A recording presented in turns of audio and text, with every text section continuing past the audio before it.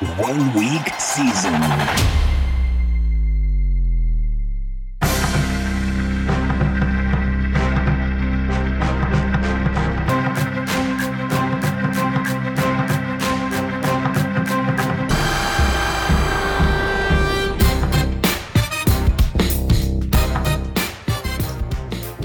What is going on, OWS fam? Welcome to the Week 8 edition of the OWS Angles podcast. I am your host. I am your guest.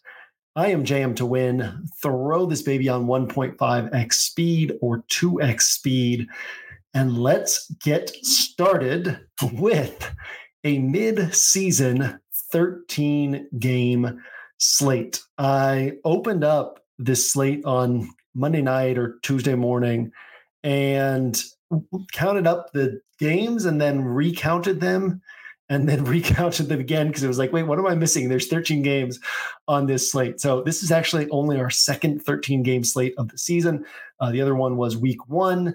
Then we had those weeks with the double Monday night games. We had the weeks with the London games. We've had a couple bye weeks. So yeah, very strange to suddenly have a week with every team playing on the main slate, just only 3 island games this week, and no teams on bye in week 8. So not sure where the scheduling went to where this ended up happening, but interesting setup where we have this large slate.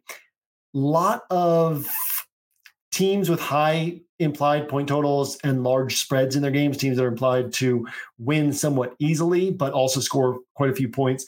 And then a lot of closer spread games with low implied point totals. As you know, I don't lean into implied point totals as much as many other DFS players do. So some interesting things that we're finding that I'm able to find this week in a week where maybe what the field is seeing is going to be a little bit different from what I'm seeing. Obviously, there's a lot of overlap as well. So with that, let's kind of talk about some of the things that I'm seeing on this slate. Real quickly, if you're new here, you are probably watching this on YouTube if you're new here. But if you're new here, you can also catch this on the 1 week season podcast feed. The concept behind the Angles podcast is we have the Angles email that goes out on Thursdays to all OWS members, free members, subscribers, etc. And the Angles email, you can also find it in the scroll on the site on Friday, on Saturday. But the Angles email breaks down the macro overview of the slate, kind of looking at what teams are on the slate, what teams and marquee players are missing from the slate, what the implied point totals say about the slate, and how things set up from that perspective. Then in the Angles podcast, we try to drill down a little bit deeper in terms of what the salary structures might look like and what the available players might look like, who might be popular, who might be unpopular, and some of the places that we can go on the slate in order to find edges. There are some interesting leverage angles available on this slate. I just did my RotoGrinder show with Squirrel Patrol, and he ended up labeling this after our conversation, the week of the forgotten players, where there's kind of a lot of guys that people would typically be gravitating toward and aren't necessarily gravitating toward this week. So yeah, it's an interesting week. Again, 13 games. So that provides a lot of opportunities for us. 13 games, ownership tends to get spread out a little bit more. So the chalky players are a little bit less chalky than they might be on a 10-game slate. Interestingly, the chalky players on a week like this, where there's more to like, actually end up being less chalky than the weeks where there's really nothing to like. So last week being an example of, we often talk about how chalk forms no matter what. So last week, the pieces that were chalk might not have been chalk at all on a typical week where there's a lot more to like. And then they're chalk and they're like over-owned compared to typical chalk because there's nothing to like. So people kind of convince themselves that those spots that they're on are the far and away best spots. So yeah, ownership should be spread out. But at the same time, 13 games means that people can't get to everything. So there are going to be attractive spots on this slate that people will not be getting to. So the structure of how we approach this conversation week in and week out is always a little bit different. It's always based on what the slate provides for us. I guess last thing I'll say here is what we often talk about is DFS is a puzzle. And it's a strategy game. It's a game of how we put together that week's puzzle. So we try to take this podcast and figure out what the picture on the box looks like for this week's puzzle. So again, every week is different. Therefore, every week our approach to the Angles podcast is a little bit different. This week, I'm going to go position by position, not talking about players so much as talking about, I guess I will be talking about some players through this, but so much as talking about the macro structure and what makes this slate particularly unique from a standpoint of what this slate provides and how we can build around it, how the field will be building around it, how we can kind of look for leverage and whatnot. So starting at the quarterback position, right off the top, right? Very interesting week in that we have the expensive guys in Hurts, Mahomes, Lamar, all in attractive spots, all teams, all in games where they are well equipped to win those games by a large margin, well equipped to score points.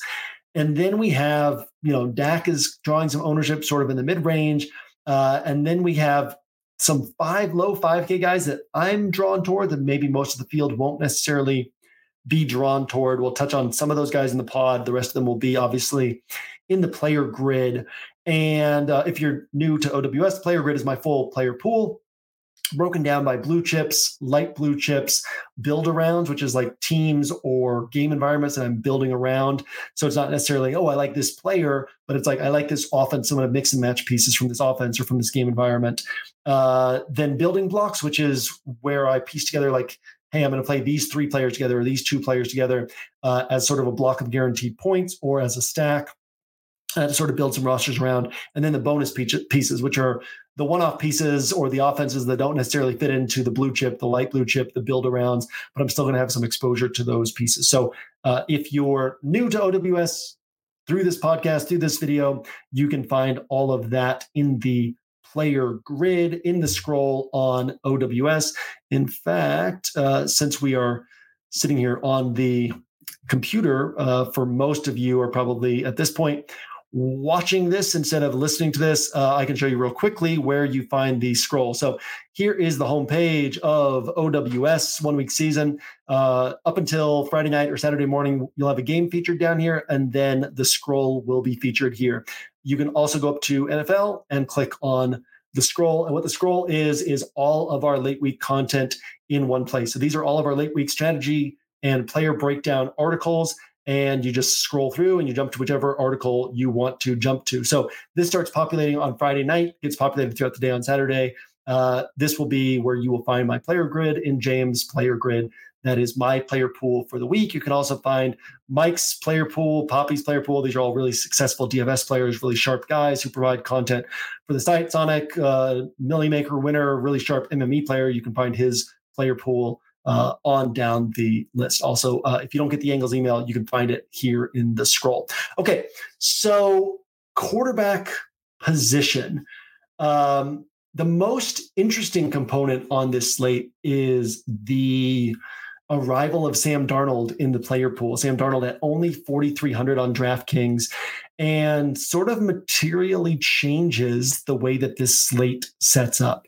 So the first thing we have to ask with Sam Darnold is, can he step in? Can he step in and run this offense? It'll be an interesting experiment to see what happens with Brock Purdy off the field, Sam Darnold stepping in, because the discussion around Brock Purdy, which is more binary than any discussion really should be, there's a lot of nuance in this, but the discussion is, is Brock Purdy actually elite, or is he just a function of this Kyle Shanahan system?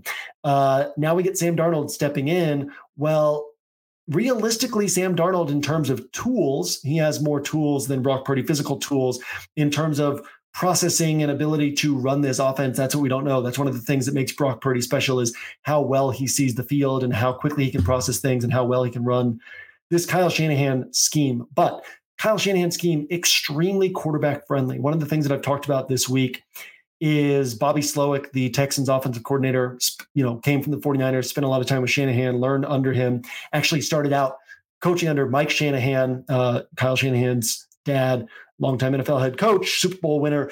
And Bobby Slowick's Texans offense, they don't have the best offensive line, and yet you can't sack CJ Stroud. One of the best examples of this is you go through, in fact, I'll pull it up on my end, but you go through the Pittsburgh Steelers game logs, and this has been the case for multiple teams playing against the Texans.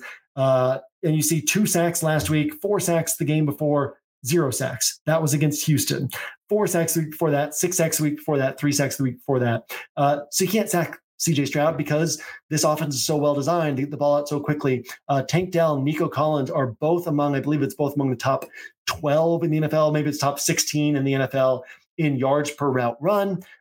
Frequently in these Shanahan, Mike McDaniel, Bobby Slowick offenses, the yards of separation when a wide receiver is targeted, like how wide open they are when they're targeted, is so much greater than other teams. So all that's a function of how this scheme is built, how this scheme is run. And so Sam Darnold, who was getting rave reports in training camp for the 49ers, actually looked good down the stretch last year with the Panthers as well.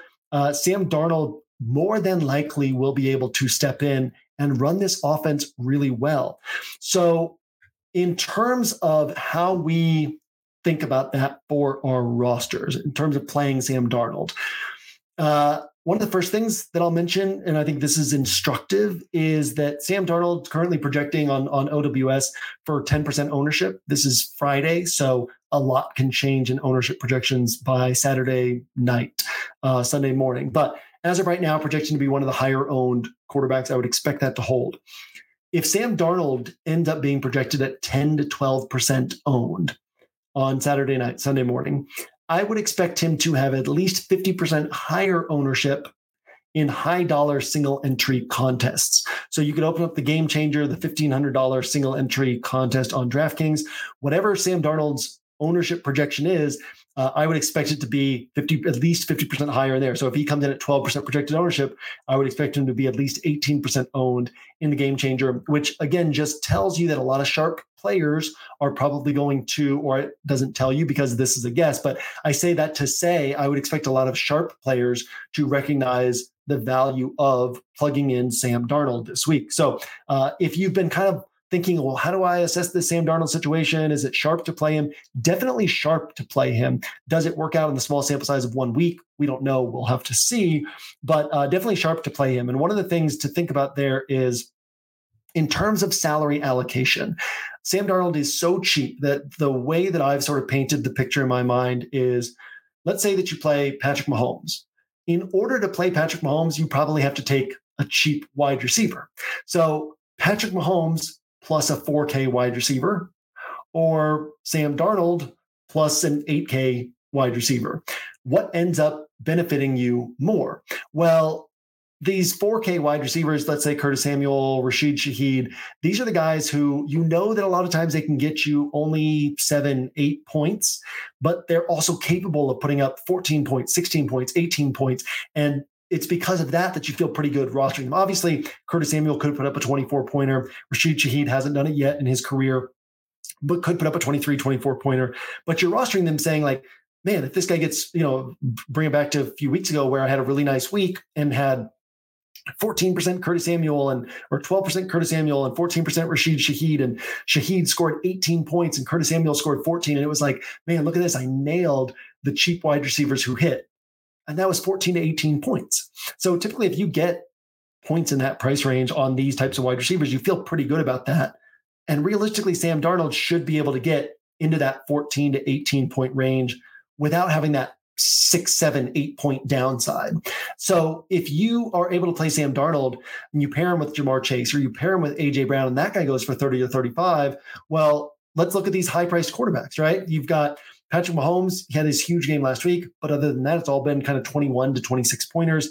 Jalen Hurts hasn't had a huge game yet, but consistently kind of in this 24, 25, 27, 29 point range.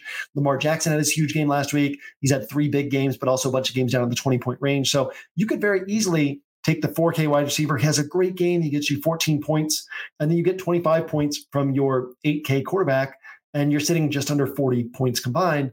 Whereas Sam Darnold probably gets you at least 14 to 18 points. He's capable of getting 22 to 25 points. And then these high-priced wide receivers, again, obviously they could score 17, they could score 15, but they can score 30, 32, 35 points. Jamar Chase has already put up 50 points this year. AJ Brown has already put up 40 points this year. So the opportunity is there for Sam Darnold plus one of these high-priced wide receivers to combine for 60 points or more, while one of the high-priced quarterbacks and the 4K wide receiver combines for 40 points. So there's definitely a lot that this opens up.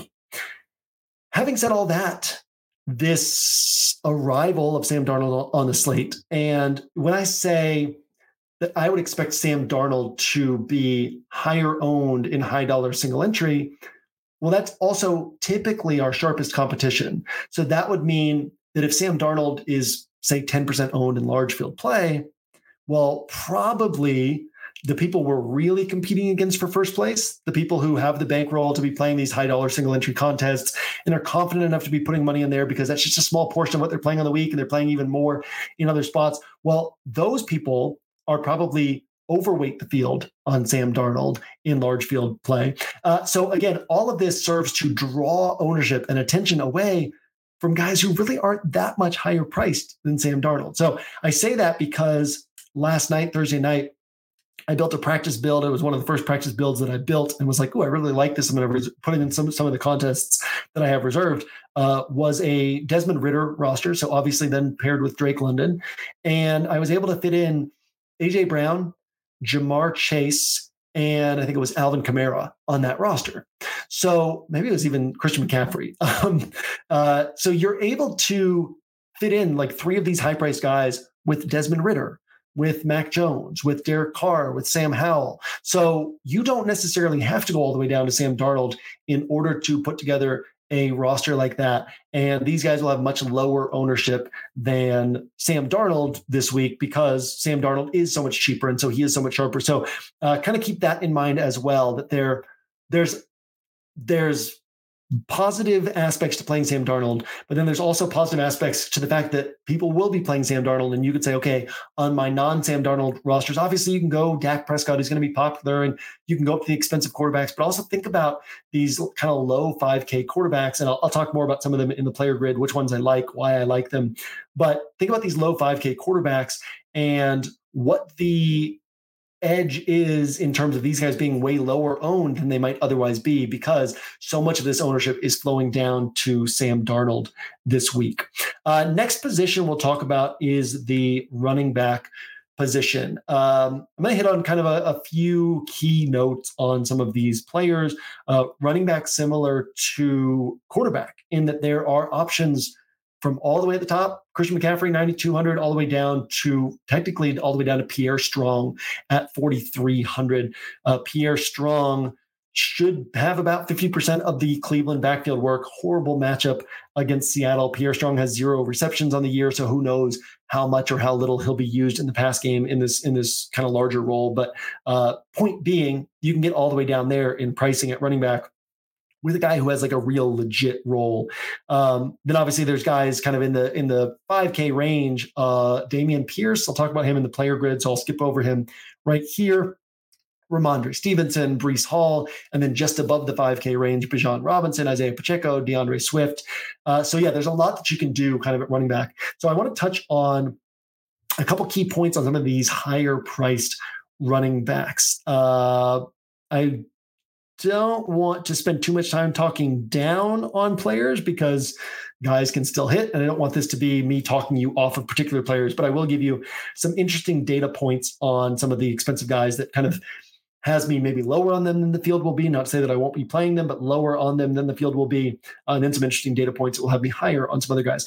Christian McCaffrey, he has played 5 games. We talk a lot about George Kittle's splits without Deebo Samuel on the field. If you're unaware of those, I guess I'll touch on those real quickly, jump out of sequence and go to the tight end position. But since the start of 2021, George Kittle, 6 games without Deebo Samuel. His 3 bad games in that stretch were 12 to 14 points. So 6 games without Deebo, 3 of them were, quote, bad. They were 12 to 14 points, which is still pretty good at his price tag, at his position, for the opportunity to take advantage of this upside, which we'll talk about here in just a moment.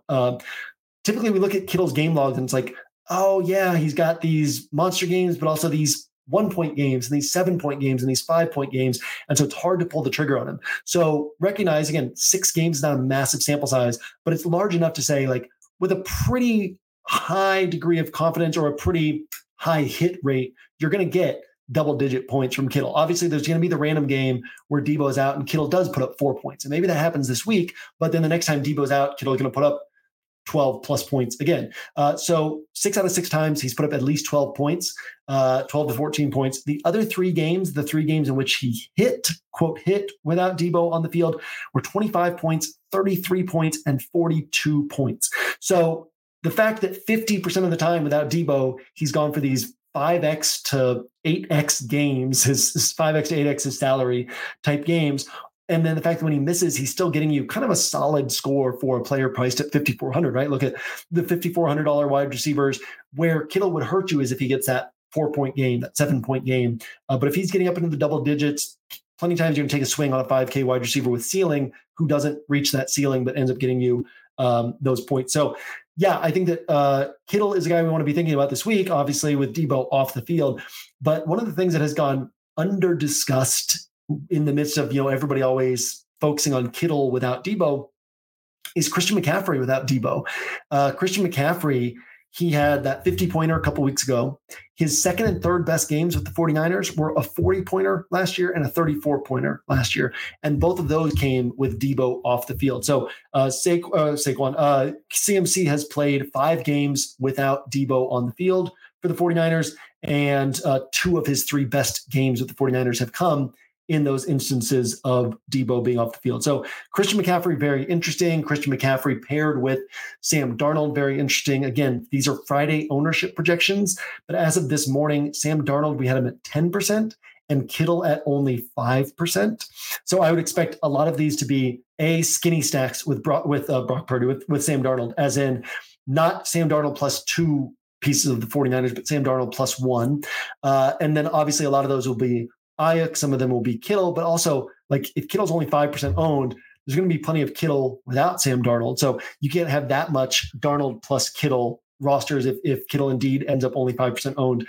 And then you'll have a decent amount of Darnold plus CMC. But Darnold plus CMC is a sharp way to go. Kind of lowers your total dollar exposure to CMC because you're pairing him with the quarterback who, both of those CMC hit weeks. One was with Garoppolo, one was with Purdy. The quarterback scored about 18 points for the 49ers in both of those big CMC games. So, and obviously capable of scoring more than that because CMC is so involved in the passing game. It's not like you're taking away points from the quarterback when you roster CMC with the 49ers quarterback. A couple other high-priced guys.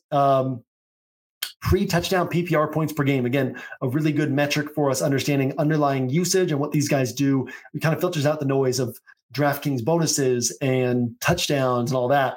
Saquon Barkley, 13.3 pre-touchdown PPR points per game on the year, 13.3. Tony Pollard, 13.2. Travis Etienne, 13.4. All of these guys priced at 7K to 8K. DeAndre Swift, 15 pre-touchdown PPR points per game. He also had 2 big games, 15 if we filter out week 1 where his usage wasn't there yet. Kenneth Gainwell led the backfield that week. So weeks 2 through 7 when the backfield has been DeAndre Swift's, that has been 15 pre-touchdown PPR points per game, and he's way lower priced than these other guys. Filter out weeks 2 and 3, week 2 where Kenneth Gainwell didn't play, week 3 where Swift had another big game. So let's even filter out those 2 best games. Swift still at 13.3 pre-touchdown PPR points per game. So putting him right in line with Etienne, Pollard, Saquon. Furthermore, Saquon, 4 carries inside the 10-yard line this year. Etienne, 6 carries inside the 10-yard line this year. DeAndre Swift, 12 carries inside the 10-yard line this year. So the touchdowns, only 3 touchdowns on the year for DeAndre Swift, but the opportunities are there for him to spike for a multi-touchdown game. I will continue to be overweight DeAndre Swift until he puts up his next 30-pointer and his price rises and his ownership rises. Every time he's missing, I think he has one game of like 10 points. All the other games have been this like 17 to 18 point range. So even when he's missing, he's not hurting your roster. And he has that 30-pointer. He's going to have another one of those at some point, given his usage on this offense. Bijan Robinson, also really underpriced. If we take out week 7 where he didn't play, 14.2 pre-touchdown PPR points per game. The drawbacks on Bijan Robinson, his matchup against the Tennessee run defense, and the fact that he just does not get usage inside the 10-yard line, or at least has not to this point in the year. So we still have to factor in everything. Yeah, his pre-touchdown usage is really good. His pre-touchdown numbers are really good, but his opportunities for touchdowns A, in this offense, B, against a Tennessee team that's allowed 1.5 touchdowns per game, near the bottom of the league, or I guess you could say near the top of the league, and fewest touchdowns allowed per game. And then in his role, where he's not used much inside the 10-yard line, kind of tougher for him to add those touchdowns, right? But he could have that 17, 18-point pre-touchdown game, and then he scores the one touchdown. He's up to 20, 23, 24 points. Okay, that's a function of doing this solo podcast on video now. I'm going to pause for a water break every once in a while. I would, in the past, have just paused the recording for that. Okay, so those are some interesting data points. Last thing I want to mention on high price guys, Alvin Kamara, 19.7 pre-touchdown PPR points per game. 17, even if we take out last week, where obviously the rushing was there, the receptions were there. Even if we filter out last week, 17.1 heading into last week. Christian McCaffrey, I actually still have not calculated his pre-touchdown PPR points after last week, but heading into last week, Christian McCaffrey was at 17.6. Tyreek Hill on the season is at 20.5. Jamar Chase, 17.6. AJ Brown, 19. So all that to say, Kamara, 19.7, 17.1 heading into last week. Very much still underpriced, except does Kamara still have the same role? So that's the one question in my mind. Dennis Allen was asked this week about Kamara's heavy usage. And what Dennis Allen said was, was that specific to this last week's game about Kamara's heavy usage. And Dennis Allen said that Kendre Miller had a shoulder issue that they were wanting to protect. And Jamal Williams, they had him on a snap count in his first game back from injury. So Kendre Miller, again, 0 touches last week. So that explains it's not just, we're just using Kamara now. It's more a situation of, well, we're not using Kendre Miller this week. And then again, Jamal Williams on a snap count. So Kamara is going to remain central to this offense, but it won't surprise me if that workload starts getting scaled back a little bit. So still very much in the mix for me this week, but I'm kind of looking at those pre-touchdown PPR numbers as something that will come down over the next 3, 4, 5 weeks of the season because his role probably won't be quite as robust. So still a very interesting piece, but sort of some additional pieces to talk about there. That's going to swing us over. I'm actually going to leave the top end of the wide receiver range alone, but similar thing at wide receiver to these other positions is that we have viable options all the way across the board. Obviously, once you get below the Kendrick Bourne level, things start to dry up a little bit and you're more in the dart throw type of range. But all the way down to Kendrick Bourne, where you're getting below 5K, you don't typically get guys below 5K with robust roles and things we can really like about them and feel confident in. So wide receiver, same as these other positions, just across the board. So what we start seeing here is the breadth of approaches you can take to roster construction is so wide. There's so many different things that you can do in terms of how you want to put your rosters together. So think about that, but then also think about what is everybody else doing. And if you're an OWS user, you know that high-low really breaks down the common roster construction approach in the end around and how we can exploit what everybody else is doing. So, but yeah, be thinking about that of what are some of the ways that other people won't be putting their rosters together? Because when there's so many different avenues of how we can piece together salary, when there's viable players in every price tier at every position, the field is still going to end up on one sort of common type roster construction approach or 1 or 2 or 3 common roster construction type approaches. So where can we do things a little bit differently? Mentioned the pre-touchdown PPR. Points per game on Tyreek, Jamar Chase, AJ Brown. They're far and away the top options at wide receiver in terms of raw point expectations. You could throw Cooper Kupp in there as well if you think that he can get up to kind of that 35-point range in this matchup against the Cowboys. Then you've got the overpriced guys who do have ceiling, which is CeeDee Lamb, Jalen Waddle, Brandon Ayuk against a Bengals defense that does a great job isolating alpha options ever since Lou Anarumo has been there as the defensive coordinator. In fact, Anarumo's first year, Lex Moralia on OWS would track every single week in his OWS collective notes at the bottom of the NFL Edge games. He would track every single week what the number one option for each team had done against the Bengals defense. That was the year where people thought Lou Anarumo was a joke, that he was the fallback option for the Bengals. The Bengals were bad, and week in and week out, teams were attacking the Bengals defense with alpha options. Week in and week out, they were getting disappointed and not even noticing that they kept getting burned by the same thing over and over again. This whole time, the Bengals have been really good at filtering out alpha options. They're number 4 in DVOA this year against wide receiver ones. So Brandon Ayuk is actually kind of underpriced compared, or properly priced compared to some of these other guys I just mentioned, but given the matchup, maybe a little bit overpriced. Devontae Smith, that's kind of the list of guys who are overpriced, but again, can hit for ceiling. Then we get down to Adam Thielen, who, let's dive into this real quickly. So Adam Thielen, 19.5 pre-touchdown PPR points per game. If we throw out week 1 when he didn't quite have this role yet, the offense hadn't figured out how they were using him yet. So throw out week 1, 19.5. Again, Kamara, 19.7, Tyreek, 20.5, Jamar Chase, 17.6, AJ Brown, 19. And then to further put Thielen's 19.5 into context, other guys priced around him: Michael Pittman, 13. Chris Olave, 12.3. Garrett Wilson, 12.0. Amari Cooper, 10.5. So that shows you how underpriced Adam Thielen is. And the way I look at this is Adam Thielen is an extension of the run game for the Panthers. Adam Thielen's average depth of target is 7.8 yards down the field. That's not very far down the field. So if you are Houston, especially if you're Houston and you take control of this game, you have a lead, how much are you going to say, oh, we got to sell out and stop Adam Thielen on these underneath throws?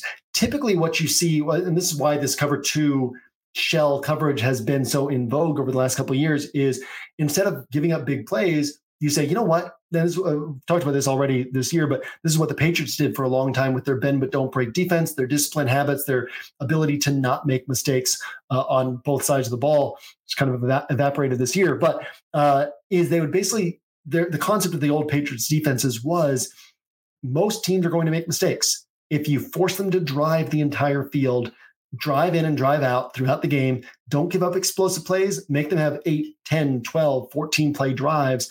Every single time, they're going to stall out in the red zone, or they're going to get a sack, take a sack, have a penalty, have a drop pass, have something earlier in the drive that forces them to punt, that kills that drive and forces them to punt. So if you are playing against the Panthers, are you going to say, you know what, let's get aggressive. Let's everybody kind of smash down on Adam Thielen, make sure that he's not catching these short passes?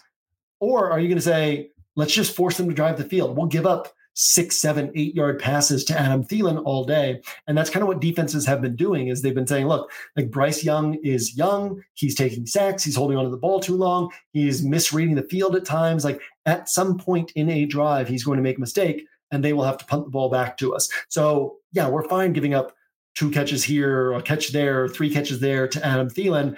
So because of that, Adam Thielen, this situation he's in where he's just piling up targets, piling up catches, piling up yards, I don't expect it to necessarily change anytime soon. So he's very interesting. Then we've got this this group of like Chris Olave and below, where Olave still hasn't done it yet, right? Going back to last year, he still hasn't had the monster game yet, but 100 plus yards in 2 games this year. I think it was 84 yards and another 96 in another. Let me pull up his game logs and confirm that. 104, 112, 86, 96. Only 1 touchdown this year, only 5 touchdowns so far in his career, but he's not incapable of putting up a 2-touchdown game. It will happen at some point where he pairs up that 100 yards with those 2 touchdowns against an Indianapolis defense that has been hit for big plays throughout the year. People don't seem likely to gravitate toward Chris Olave this week. You got the Jags wide receivers, where obviously Christian Kirk is a strong play, but Calvin Ridley just a few weeks ago was priced up in the $7K price range, and everyone is happy to play Calvin Ridley at that price tag. He was 7,200 weeks 2 and 3, and now he's down here at 5,800, and it seems like nobody is going to be on him. He has a game of 8 for 101 and a touchdown, a game of 7 for 122. He has 2 touchdowns on the year. He is the big play threat on the Jags. The Steelers have been hit for a lot of big plays this season. So again, Calvin Ridley, another one of these sort of overlooked, forgotten guys that is very interesting on this slate. And then T. Higgins, the other one, as these forgotten guys at wide receiver, where T. Higgins, it's been years that he's been priced at like 6,500 and above, 6,500 to 7,200, and people are playing him at that price tag. Week one, let's keep in mind first off that Jamar Chase was his stats were really bad at the start of the season too, because Joe Burrow looked really bad and Joe Burrow couldn't move in the pocket. And so week one, T. Higgins, 0 points. Okay, the whole offense did horribly in bad weather against the Browns with Joe Burrow on this busted calf. So let's throw week one out. We throw week one out for all of these players on the Bengals offense. Week two, T. Higgins, 28.9 DraftKings points. Week three, another game where Joe Burrow looked really bad. The offense looked really bad. And T. Higgins put up 4.1 DraftKings points. Week four, not only did the offense look bad, and that was the game where it was like, man, Joe Burrow's calf is really bad because it was against the Titans. And it was like, man, people smashed this Titans pass defense. It's time for Burrow to step it up. And then you watch the game and he literally couldn't move. Every play was out of shotgun. The pressure would get there and he would just take the sack. He couldn't even slide in the pocket. And T. Higgins got hurt about halfway through that game. So you look through the game logs and it's like, oh man, T. Higgins, 0 points week one and 3 bad games in a row. Well, this third bad game against Seattle, limited snaps, right? He missed week 5 with the injury, came back early in week 6 in a game where it was like, man, the Bengals need to win this game. T. Higgins isn't quite ready. They'd love to hold him out through the bye, but let's bring him back. Let's bring him back and get him on the field because we just need that extra body on the field in this game we have to win. Again, played limited snaps in that game. So you look through the game logs and it's like T. Higgins had this one big game and then it's just duds across the board. But the context of that week 1 dud, that bad weather, Cleveland defense, Joe Burrow not looking right, the offense not looking right, the offense scoring 3 points. Context of the week 3 bad game, another bad game for the Bengals offense. Context of the week 4 bad game, he got hurt and the offense looked really bad. Context of the week 6 bad game, he played limited snaps in that one. And now he's off the bye, should be healthy. People want to play Jamar Chase in this matchup against the 49ers because you can't run against the 49ers. 49ers have faced the 3rd most wide receiver targets, allowed the 3rd most wide receiver catches, 9th most wide receiver yards, still a really good defense, but the only way to attack them is through the air. Cincinnati is 2nd in the NFL in pass rate over expectation, so you know they'll be happy to pass in this game, and people don't want to play T. Higgins. So not to say that T. Higgins is like my favorite play of the bunch. And I want you to read, me isolating him and talking about him here as me saying like, oh man, I'm playing so much T. Higgins this week, but just to sort of illustrate what this week provides in that, yeah, A.J. Brown stands out. I mean, I love A.J. Brown this week. A.J. Brown stands out. There's going to be a lot of people playing Tyreek Hill. There's going to be probably a lot of people playing Christian Kirk and Jordan Addison and apparently Deontay Johnson, although I prefer George Pickens in that game. Probably a lot of people playing Zay Flowers and the Texans wide receivers. But there are other guys in this 5K price range who also stand out and are just going to go totally overlooked. So this 5K price range, I mean, it is a fountain of opportunity this week. We probably get multiple 25-point scores out of this 5K price range at wide receiver, or I could say, from Kendrick Bourne at 4,700, all the way up to Chris Olave at 6,400. Take that price range.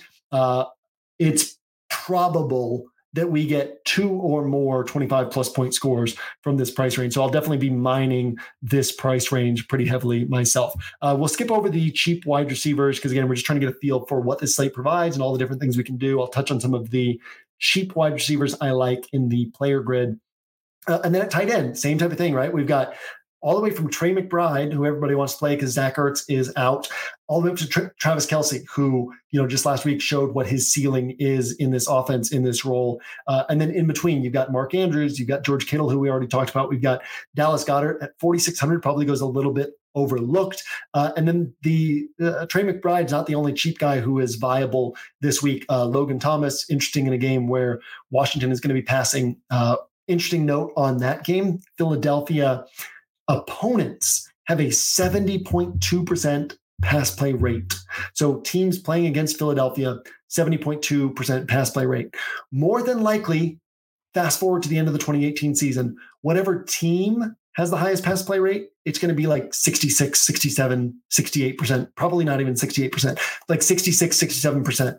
So the average quarterback against Philadelphia throws the ball at a higher rate than whatever will be the highest passing rate team in the NFL throughout the season. So on top of that, Washington third or fourth in the NFL in pass rate over expectation. And then they're playing this team that you can't run against and everybody passes against. So Logan Thomas, interesting in that spot. Obviously, Terry McLaurin, Sam Howell, the whole passing attack for Washington, interesting in that spot. Tyler Conklin, I'll talk about him a little bit more in the player grid. Juwan Johnson, who isn't even in ownership projections right now because he's missed the last couple of games, and Taysom Hill has seen his receiving work spike with Juwan Johnson out. Juwan Johnson didn't have a hot start to the season, but really good matchup. He's going to be back this week. Chigo Okonkwo, really good matchup, should see 4 to 6 targets. So just a lot to like at tight end across various price points. And just another reminder of what this week looks like, where there's so many different ways that you can build a roster this week, and you don't want to box yourself into what everybody else is doing and just following along with that. It's one of those weeks where there's going to be probably a good number of solid scores from individual players in the NFL, solid fantasy scores from individual players. And so mixing and matching those in a different way than how the field is mixing and matching them is going to give you an opportunity to find an edge this week. So that basically is kind of a unique Angles podcast. We don't typically go position by position. We typically talk from like more various angles on how the slate breaks down. But with 13 games and with so many pieces to like against across so many different price points, I thought it would be interesting to really kind of walk through some of the options, and we can see some of the data points and see some of the ways that these pieces fit together on this particular week. So don't box yourself into doing the same thing everybody else is doing. Don't box yourself into the same players everybody else is on. There are forgotten pieces on the slate that people just won't be on. I'll touch on some of my favorites in the player grid as always. And then there will be roster construction approaches that people just won't be on. Like I said, Sam Darnold sucking away ownership from these other cheap quarterbacks, some of these overlooked wide receivers. And on top of that, a lot of them provide leverage, right? So if Christian Kirk ends up being popular and you're on Calvin Ridley and Calvin Ridley has a big game, he's taking away points from those Christian Kirk rosters and helping you at low ownership. Similar setup with T. Higgins, right? If T. Higgins has 28 points, then Jamar Chase is probably putting up 15, 16, 17. And so you're hurting the Jamar Chase rosters and helping your rosters at low ownership. So a lot of these places where we can pull certain levers and gain an edge if our guy ends up hitting an edge that's bigger than just the points they're getting, but also the points they're taking away from other rosters. With that, we are going to get to the last portion of the Angles podcast, the bottom-up build. So as we always do, we run through what the bottom-up build is, and then we do the bottom-up build. Bottom-up build started several years ago, and the concept was that one of the mistakes a lot of DFS players make is they start their rosters at the top. Who are the high-priced players I want to play? And what you'll find yourself doing is you're building a roster, and you have a bunch of pieces you like, and then you have 3,200 left in salary, and so you're like, you start looking at those guys who are 3,200 and you're like, oh yeah, like this guy could have a good game, or this could happen. And this guy, I could see how this guy could hit. And so you end up kind of taking these bad value plays in order to fit in the high priced guys.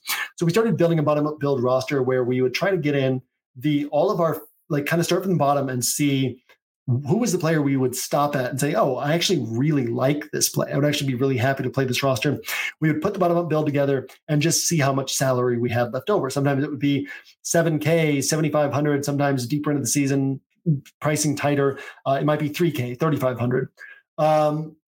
Then the bottom-up build evolved into us saying, let's do it with a $44K salary cap. And let's do a contest with a $44K salary cap. So you can find the bottom-up build contest in the OWS Discord. You can find it linked in my player grid. 200 entries. Rules are simple. Build. It's a free contest. Build with a salary cap of $44K or below.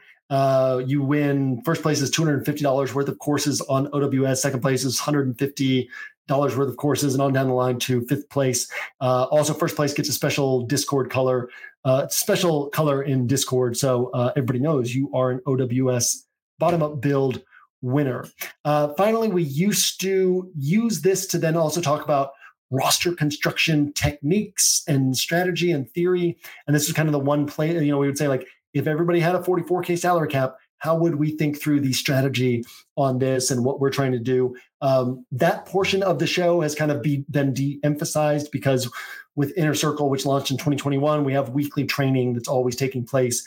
And so not as important to get into the weeds on strategy on this type of roster because we talk about that in so many other places. But again, gives us a chance to hit on some of the value pieces on the slate, and then also gives me a chance to just talk through additional pieces and to talk through strategy for how I wanted to build a roster, or sometimes it's not even strategy in terms of what I think would win the bottom-up build contest so much as I want to put it together in this particular way because it gives me a chance to talk about these particular pieces. So with that, let's get to this week's bottom-up build roster. And we will start with where I started, which was Derek Carr, Chris Olave, and Josh Downs. Now, to be clear, this will not be necessarily, I don't expect it to be a core approach of mine. Derek Carr plus Chris Olave, I mentioned it already in the show. Now we're doing the bottom-up build around it. So I want to highlight, it's not like, oh, this is going to be 20% of my rosters, but Derek Carr is very interesting. Derek Carr, a guy who's capable of throwing for 300 yards, a guy who's capable of throwing for 3 touchdowns. He put up 21.4 DraftKings points last week, only 1 touchdown. He put up 20.3 DraftKings points the week before, only 1 touchdown. So if he has a 3 touchdown game, all of a sudden that's a 29-pointer, a 28-pointer, a guy who's 5,500 going against this Indy defense that has been hit for some big passing games. And like I said, Chris Olave hasn't done it yet. Only 5 touchdowns in his career, no 2 touchdown games. And yet all these games where he's at or over 100 yards, or I should say near or over 100 yards, and he will have that game probably this year. If not this year, then definitely next year, where he's going over 100 yards and scoring 2 touchdowns. What's really interesting here is I don't typically play offensive pieces against the Saints because the Saints don't typically give up a lot of points. And even when they do, they're a defense that usually forces an offense to work to a lot of different pieces. So it's hard for a ton of the offensive production to concentrate on one player against the Saints. This Indianapolis offense, though, what I've said this week is, and I already talked about this earlier in the year, but you can't run against Tennessee, and yet Zach Moss had a monster game against Tennessee. You can't run against Baltimore, and yet Zach Moss had a monster game against Baltimore. You can't pick up yards through the air or on the ground against the Browns, and yet Indianapolis picked up a bunch of yards through the air and on the ground against the Browns. So this is one of those teams that I basically am going to have some stacks built around this offense every single week, the rest of the season, regardless of opponent. So not to say that I am going to have 20% exposure to the Indianapolis offense, but say maybe 6% of my rosters this week, even though I don't like the matchup against the Saints. I didn't like the matchup against the Browns last week either. Looking for these opportunities where you can say, you know what, this is an offense. And one of the things I mentioned earlier today on one of my podcasts was that Shane Steichen, Nick Sirianni, who's the head coach of the Eagles, where Shane Steichen came from. Nick Sirianni was asked this week about the game against the Dolphins. There were some plays early in the game where the Eagles were letting the play clock go down, like lower than they normally do. And so he was asked, was that a tactic to slow down the game a little bit and keep Miami off the field, which is a very common thing for teams to do against an offense like Miami. And Nick Sirianni said, I didn't even notice that the play clock had gone down lower than normal early in the game a few times. And he said that was not on purpose. That must have been a function of, what the defense was throwing at us or how quickly we got the calls in or whatever. And he said, listen, we will never be an offense that is functioning as a team trying to keep the opponent off the field. We will always be an offense that is trying to be as aggressive as we can and score as many points as we can as quickly as we can. And that's the same mindset that Shane Steichen has. And that's important to note because a lot of times these rebuilding teams or these teams that don't have all the pieces, what they're trying to do, these coaches are trying to protect their jobs and they're kind of playing to not lose and they're playing for the fourth quarter. Whereas Shane Steichen isn't looking at his personnel and saying, oh, okay, we should manage this game and just try to keep it close. He's saying, foot on the gas. We're going to try to score points. We're going to be aggressive. Sometimes it's going to backfire on them, but there's going to be these games where the matchup doesn't set up well, and yet the Colts have a big game. And so Colts, if you ride with me on this, where it's like every week, if you're doing MME, every week you have 4 to 6% built around the Colts, even if the matchup's bad. We're all going to have a week where it's like, man, this Colts stack ended up winning us a bunch of money, right? I wasn't on it last week. Maybe you were in that horrible matchup against the Browns. Most people were not. But there's going to be another game like that. There's already been 3 of these instances already where nobody was playing Zach Moss against Tennessee. Nobody was playing Zach Moss against the Ravens. Nobody was playing the Colts against the Browns. And all 3 of those times would have been worth it to do so. So put kind of this stack on here, to be able to talk about Carr and Olave, but also to be able to talk about that Colts side of things. So a very interesting stack, not one that pops on paper, not one that pops in the research, but Carr, Olave, Josh Downs gives us something unique in this bottom-up build, gives us something that has high ceiling in this bottom-up build. Again, Carr can go for 27 to 30 points. Olave can go for 30 points. These two could combine for 60 points. That is within their range of outcomes. And Josh, if they're doing that, and Josh Downs can go for 20 to 25 points as well. But then also gives us a chance to talk about that situation. Another situation I want to talk about is the Houston rushing attack. So Houston started out the season, I think it was a game of 44 pass attempts, a game of 47 pass attempts. Hooray, Houston wants to pass the ball. Turned out they were trailing in both of those games, and that was why they were throwing the ball so much. 4 games since then, 2 of them have been 30 pass attempts. One of them was 35 pass attempts. One of them was 27 pass attempts. And all of them were, I actually had it written down, but I don't know exactly where it was, but all of them were relatively high rush attempt numbers as well for the backfield as a whole. So this is, here we do, I do have it. Okay. Those 4 games, the Houston backfield combined for rush attempts of 25, 20, 31, and 24. Some interesting rush attempt numbers against Carolina. I just picked out 4 games last night just to get a sense. 22 rush attempts against Carolina, 21 rush attempts, 29 rush attempts, 25 rush attempts. Carolina faces the highest opponent rush play rate in the NFL. They are so easy to attack on the ground, and they tend to be trailing in games that teams attack them relentlessly on the ground. Then we have this Houston team that wants to be more run balanced than pass balanced. And so we should expect Houston to be attacking on the ground in this game.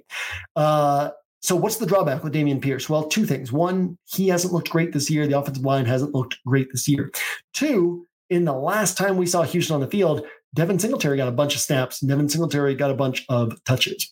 So how I'm looking at this is, first off, pretty clear to me that Houston will attack on the ground in this game. Every team does it against the Panthers. That has been Houston's preferred approach to games, even though they haven't been running the ball all that well. So that should continue this week. So that part of the equation is already taken care of for us. The question then becomes, is this like a true split backfield now? And is there any chance that the offensive line and Dameon Pierce actually look better this week? So in terms of it being a true split backfield, we don't know. But in terms of how NFL teams typically handle things, it's less common, far less common for roles to change dramatically 6 weeks into the season than it is for there to be a game plan specific setup that leads to roles changing for that one game. So if we take all of the instances in the NFL across the last 10 years where we have sort of outlier usage for a game, that is far likelier to signal a game plan specific setup than to signal something that is going to change moving forward. So in that regard, I feel not confident, but relatively comfortable believing that Dameon Pierce will remain kind of this 16 to 22 to 24 carry back. He has a game this year with 20 carries. He has a game this year with 24 carries. His other games, 11, 15, 14, and 13. The 11 and 15 were those 2 high pass attempt games. So 14, 13, 24, and 20 in the low pass attempt games. Furthermore, matchup-wise, Jags, not a great matchup on the ground for Houston. Atlanta, really tough run defense. New Orleans, really tough run defense. Pittsburgh's been bad against the run. That was the game where Dameon Pierce got 24 carries. So then the next thing to think about is, can the offensive lines step it up? Can Dameon Pierce step it up? So this is a totally new run scheme for Houston, for the offensive lineman, for Dameon Pierce, with Bobby Slowick bringing in this outside zone run scheme that requires the running back to be looking at and looking for very different things than Dameon Pierce was looking at and looking for last year. So what does an NFL team use the bye for? They don't use it as 2 weeks to prepare for the next opponent. They use the first week of the bye to self-scout, to find the places where they need to be improving, to find the things that they need to fix. So if you are in the Texans coaching room, very much one of the things that would stand out to you that you need to fix is this run game. So we don't know, right? We don't know if Dameon Pierce is now in a split workload with Devin Singletary. We don't know if Houston fixed their run game problems. But if we take all of the situations like this, we can say more often than not, it wouldn't mean that they're now a split backfield. It would mean that it was just a game plan specific thing. If we take what we know about how teams handle the bye, we can feel really confident that Houston tried to figure out during the bye how to improve their run game. And then they're playing this Panthers team that is so easy to run against that you would think this would be something of an emphasis heading into this game. So Dameon Pierce, not a high confidence play for me, but a very interesting play in that he can go for 20 to 24 points, and he's going to be really low owned in this spot.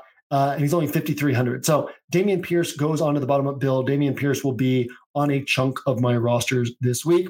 We will wrap up the running back position with Isaiah Pacheco. I won't go too deep into this, but the role is there.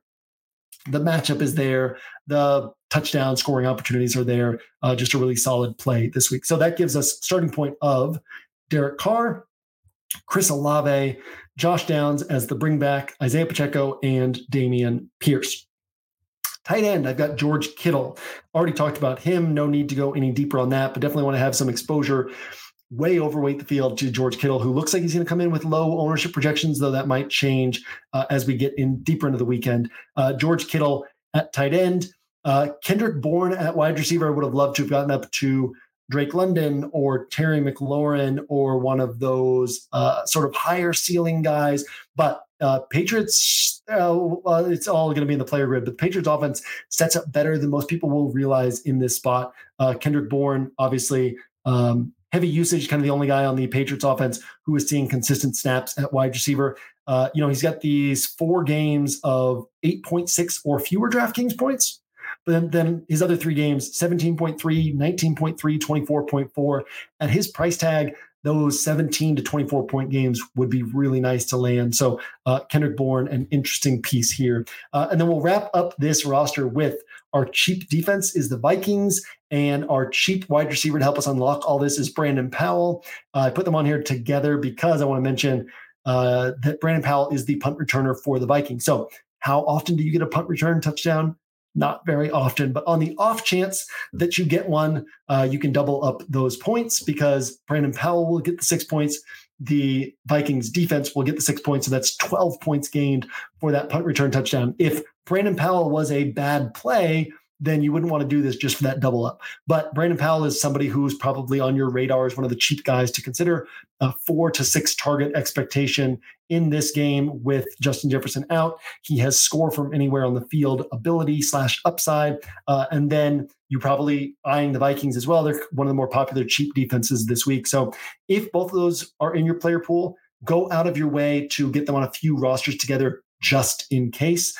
If they're not in your player pool, I wouldn't go out of my way to get them in your player pool just for this correlation. But if you've already been thinking about playing Brandon Powell, already thinking about playing the Vikings defense, that's one to try to get on a few rosters together as well. That gives us a final roster of Derek Carr, Chris Olave, Josh Downs, Isaiah Pacheco, Dameon Pierce, Brandon Powell, and Kendrick Bourne wrapping up wide receiver, George Kittle at tight end, and the Vikings defense, costing us $43.9K in salary, leaving us $6.1K left over.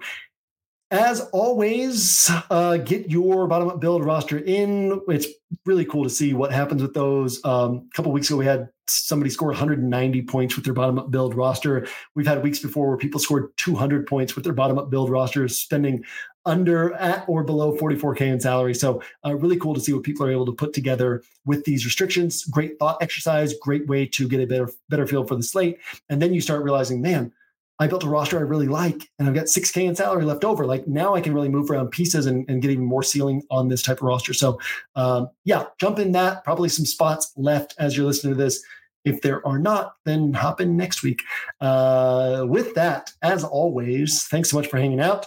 Appreciate you hanging out with me here on this solo podcast. If you're watching on YouTube, watching my box in a screen on your phone or your computer, if you're listening on the OWS podcast feed, hanging out with me there.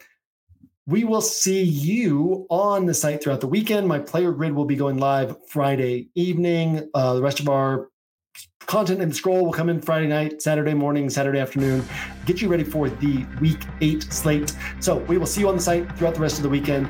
We will see you at the top of the leaderboards on Sunday.